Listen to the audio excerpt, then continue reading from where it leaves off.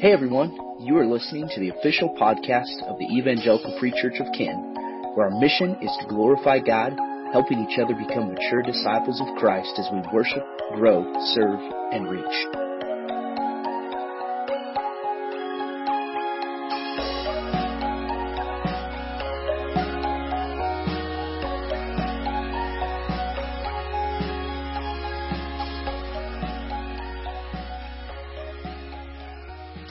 All right, take your Bibles and open up to 1 Samuel chapter 8. 1 Samuel chapter 8.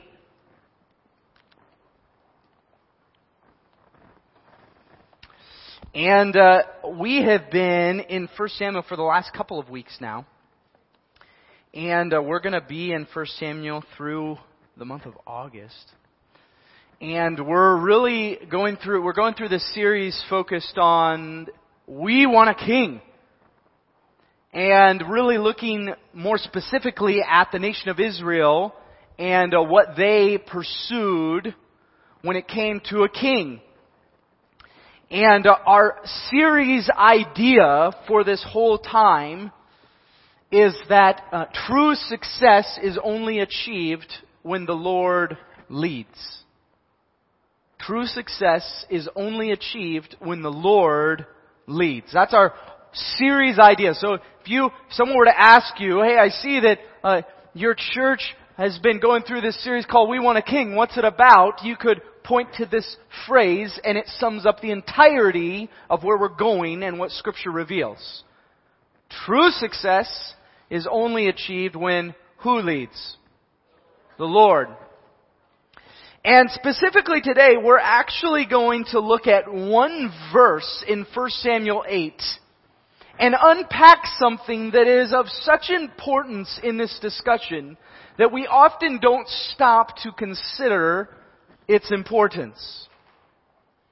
And so in 1 Samuel chapter 8, verse 8, what is taking place is that God is responding to Samuel's disdain at the solution that was brought to him by the elders of Israel. And so just to rehash a little bit, Samuel is this prophet and judge or leader in the nation of Israel on the tail end of what we know in Scripture as the period of the Judges, which lasted about 400 to 450 years, give or take some, okay? More than 400 years of time, where Israel repeated this cycle of falling into sin, being given over to captivity of one of their enemies, crying out to the Lord for deliverance, and then God raising up a judge or a leader to deliver them out of captivity. Then they would go through a period of silence or where they would flourish, and then they would repeat the cycle. Now Samuel had sons who he appointed to lead, and they did not follow in his father's footsteps. They did not follow the Lord. And so last week we highlighted that the elders came up with a solution to their perceived problems. Their perceived problems being, Samuel, you're old. And Samuel, your sons are not following the Lord. And so their perceived solution was to raise up an earthly king. In other words, they came to Samuel and said, why don't you appoint for us a king like all the other nations in the world? That's the solution. And so Samuel's not happy about this. Everyone say not happy. So Samuel's not happy about this, and he goes to God, and God essentially says, all right, Samuel, you need to just give in to what the people are saying. You need to do as the people have asked you to do. And then we get to verse 8. Right after God has reminded Samuel, they've rejected me, not you. And so verse 8, it says, 1 Samuel 8 verse 8, according to all the deeds that they have done, they being Israel, from the day I brought them up out of Egypt, even to this day, forsaking me and serving other gods, so they are also doing to you. Forsaking me and serving other gods. This is a problem. Everyone say this is a problem. And this really focuses on the main entity of our discussion for tonight, and that is the concept, the biblical concept of idolatry. Everyone say idolatry.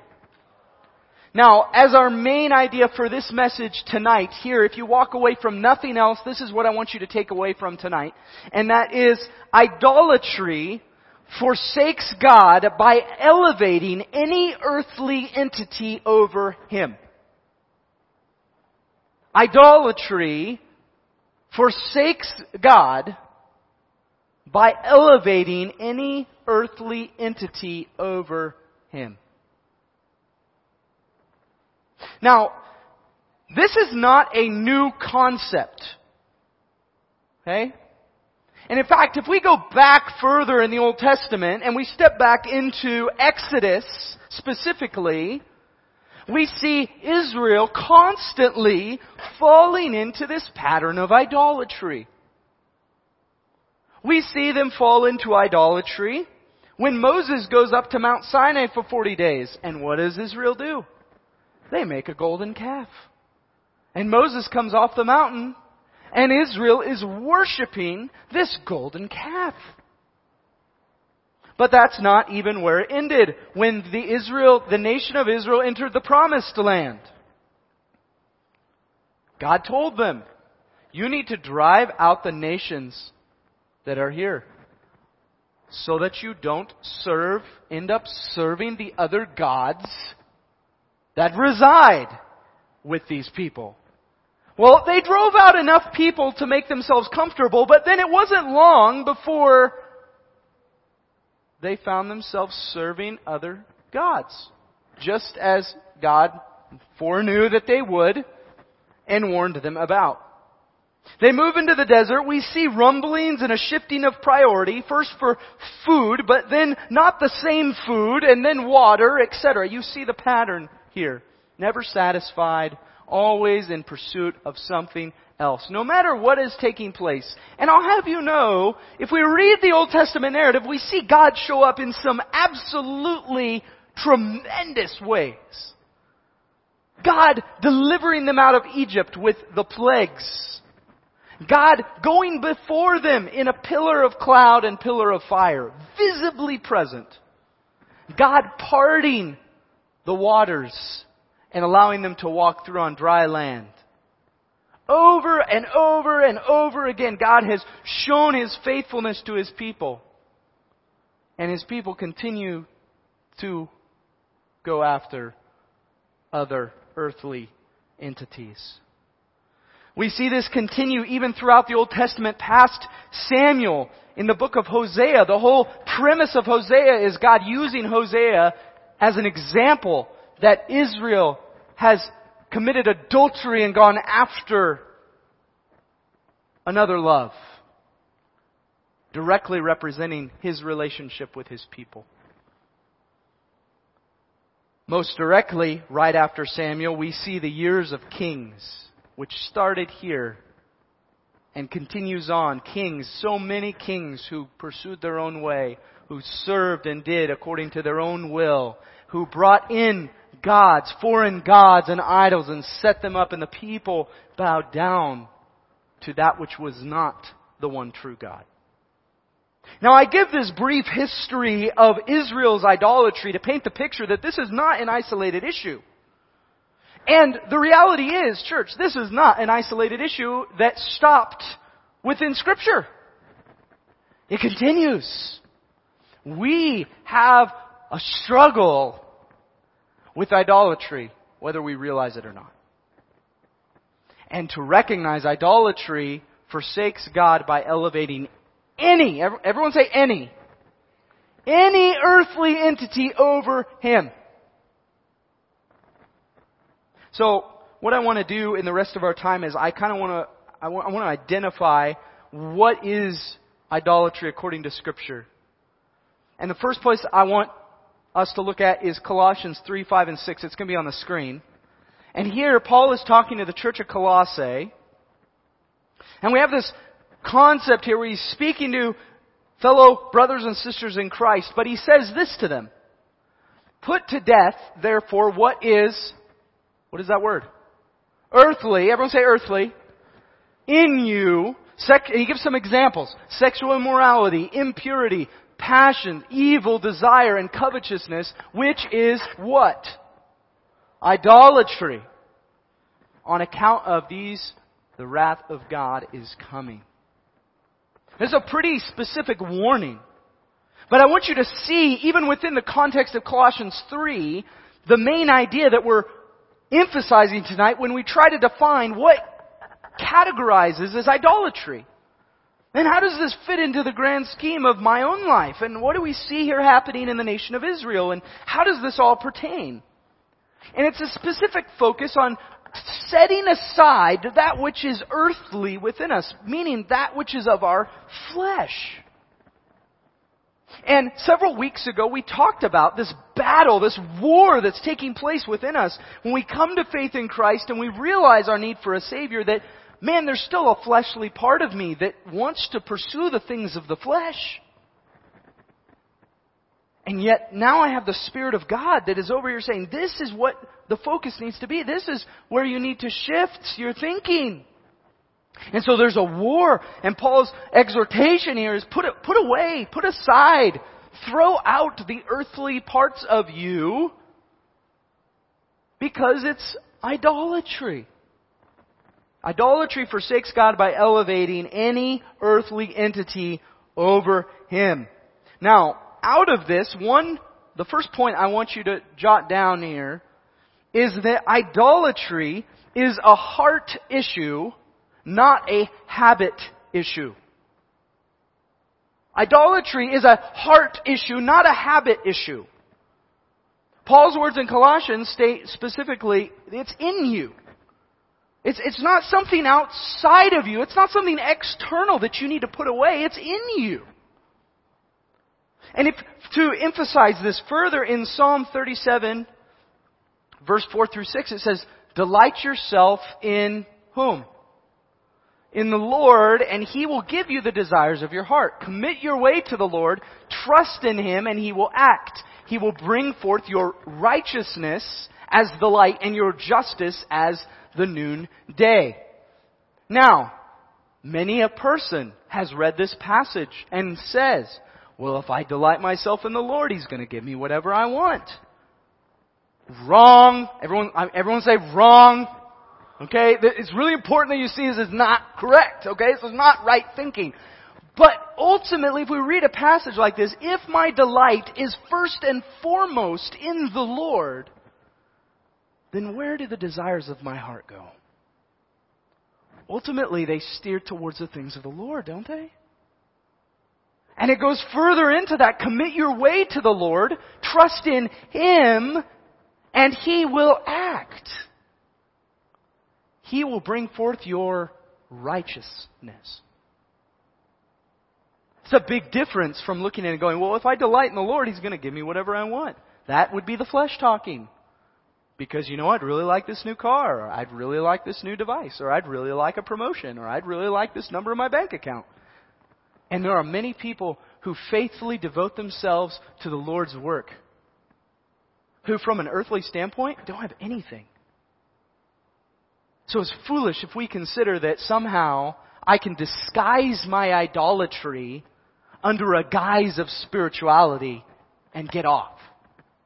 Okay? It's a heart issue, not a habit issue. Another passage that I like to reference when I'm thinking about this is Proverbs 4, verse 23, where it says, keep your heart. Another way of saying that is guard your heart with all vigilance, because from it flow the springs of life.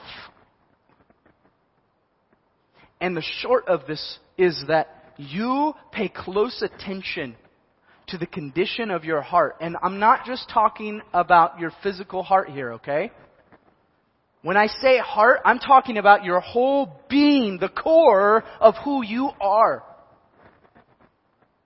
Now, don't take that to say you shouldn't take your heart medication or still eat well, okay? Take care of your physical heart too. Alright? This is important. But in this context, we're talking about idolatry being an issue of my inner being, an issue of my whole self, an issue of what makes me me. If I bow to another authority other than God, it reveals a heart issue in me that is much deeper than in the action itself. Now, I want to clarify along with that there is a difference between bowing to or elevating an authority as opposed to submitting to an authority. There is a difference here, okay? Do not cross those two over each other. When we bow to an authority, we commit allegiance to that authority in every single season, no matter what. And there is one authority we are called to bow to, and that is the one true God. Idolatry is a heart issue, not a habit issue. Now, the second thing I want to draw out of this, if we consider what's taking place in 1 Samuel 8, the people are asking for a king. And God's saying, in everything that I've done, from the day I brought them out of Egypt, even to this day, they are forsaking me and serving other gods. Now, if you read this before, you may be prone to, if you read this without reading the rest of the context, you may be prone to say, what does serving other gods have anything to do with what Israel is doing here? And the reality is, by Israel coming back and demanding an earthly king, they were at the same time forsaking God's authority as ruler over them, and were looking to elevate an earthly entity above what they had in God. And so whether they see it as that or not in 1 Samuel chapter 8, God definitely does. And He fights for His people consistently. Over and over, He mourns how His people pursue other things and other beings over Him and all He has given and all He has promised. This brings me to the second point, and that is idolatry happens with good things. Everyone say good. Idolatry happens with good things. Now, I am banking on the fact here that most of you, and I would hope none of you, have some sort of gold image in your house that you wake up and bow to every day. Okay? I hope that is not the case for any of you. However, we have an idolatry issue. And so I want to pause for a minute, and we're going to have some participation here. I'm going to move this so you all can see. Okay? I want to brainstorm here a little bit, because idolatry ultimately happens with things that are good things.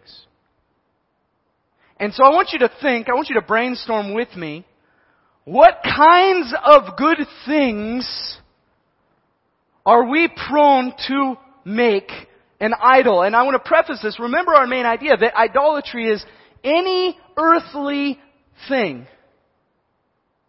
that we elevate above God. Shout some out. What are some examples of earthly things that we are prone to elevate? Family. Oh man. This is why I brought it back up. Ha, there we go. Family. What else? We'll just do entertainment as a whole. What else? Job. I heard money. We'll just do possessions. What else? Health.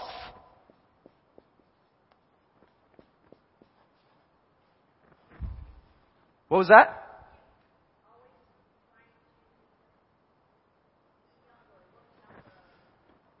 Youth. Always striving to be young.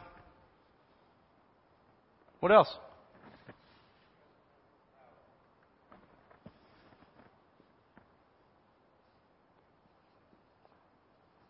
We'll just go leadership. That's what we see in 1 Samuel, right?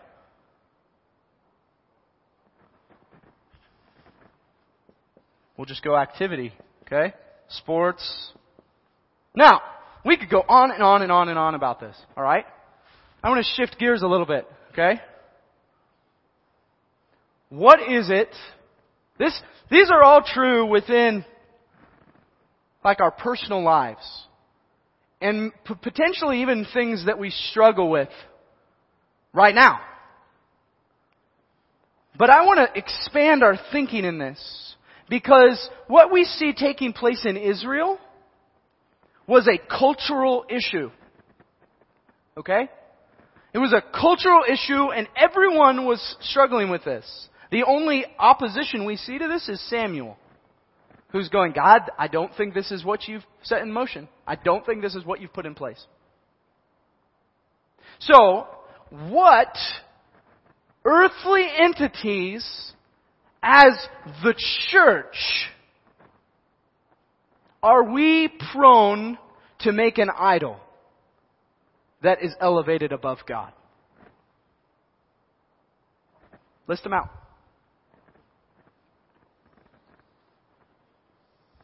As the church. Okay? Structures, like denominations. What else? Programs.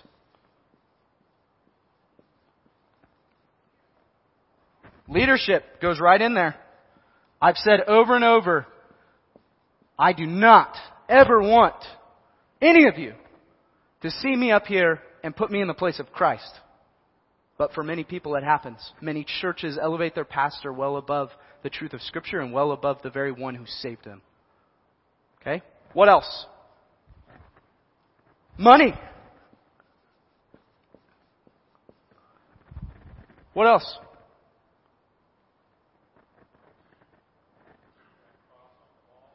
We can idolize images that even depict something that is true, but we make it more about that image than we do what it represents. Absolutely. Images. Buildings. And I'm going to put one on there myself. Traditions. Now, when we look at these, this is a big list. And when we look at this list, the reality is, any one of these things on its own doesn't have to be bad. And in fact, we would look at many of these things and go, these are good things. These are positive things. So at what point does it become not a good thing anymore? And I'm telling you, biblically, it doesn't become a good thing when it takes the place that only God should reside in. And so often we are prone to do this, and I'm going to say we are way more prone to do this even as a church than we are in our individual lives. I can identify in my individual life, man, I'm starting to make an idol out of this. It's consuming my time. It's really taking up a lot of what I should be focusing on. But then when we gather and we see ourselves as the body of Christ, we see ourselves as the very entity God wants to use to further His purposes, how much time do we spend looking at who we are as a whole and going, what does who we are say about who we worship? And just as easily, church, we can sway over into idolatry. Just like the nation of Israel is doing here when they're saying, get us an earthly king. And God's going, Samuel, they're forsaking me, not you. They're pursuing and elevating something of this earth over their relationship with me. And so that's a challenge for us. To go through and identify what are the things I'm most prone to make an idol of?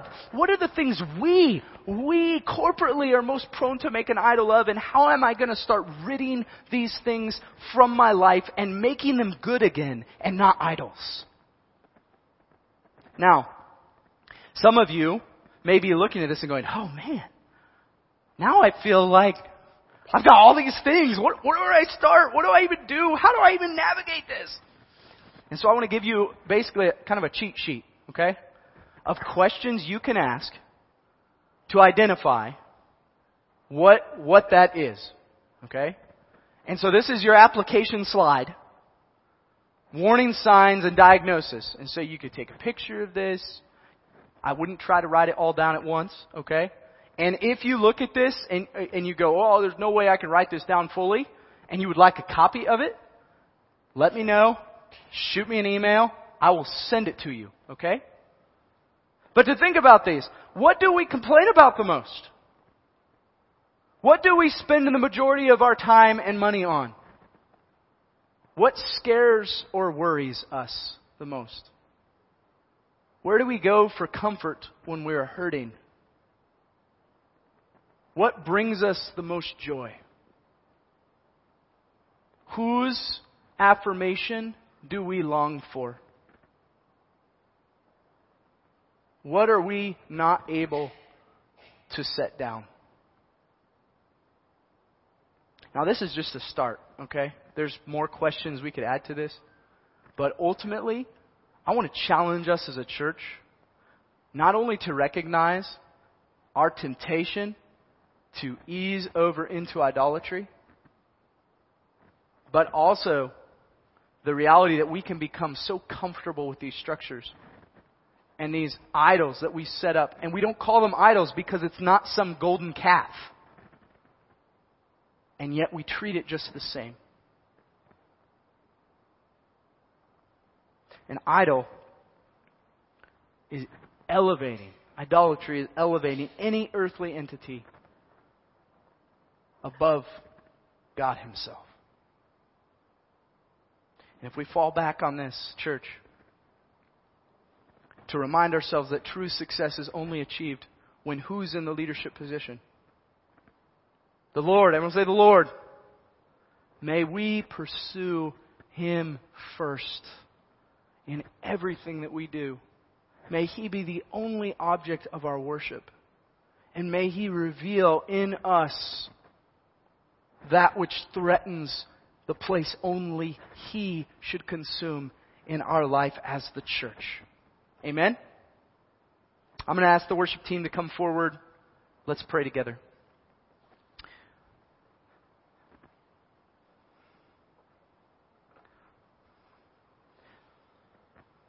Father, You are most holy God.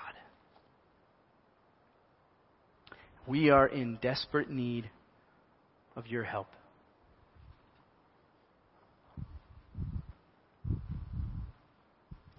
God, I pray that You would reveal in us as the church what we have been prone to make an idol of.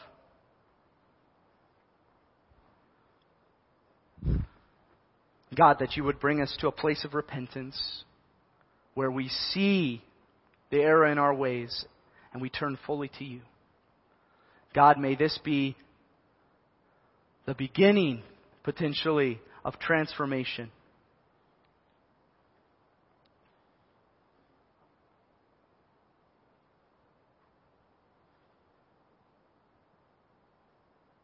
Thank You, Lord, for being faithful to Your promises.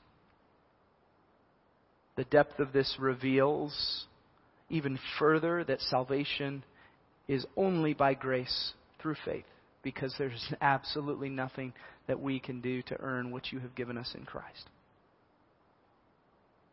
We worship You now in recognition of who You are, so much more than we can comprehend. In the name of Jesus we pray.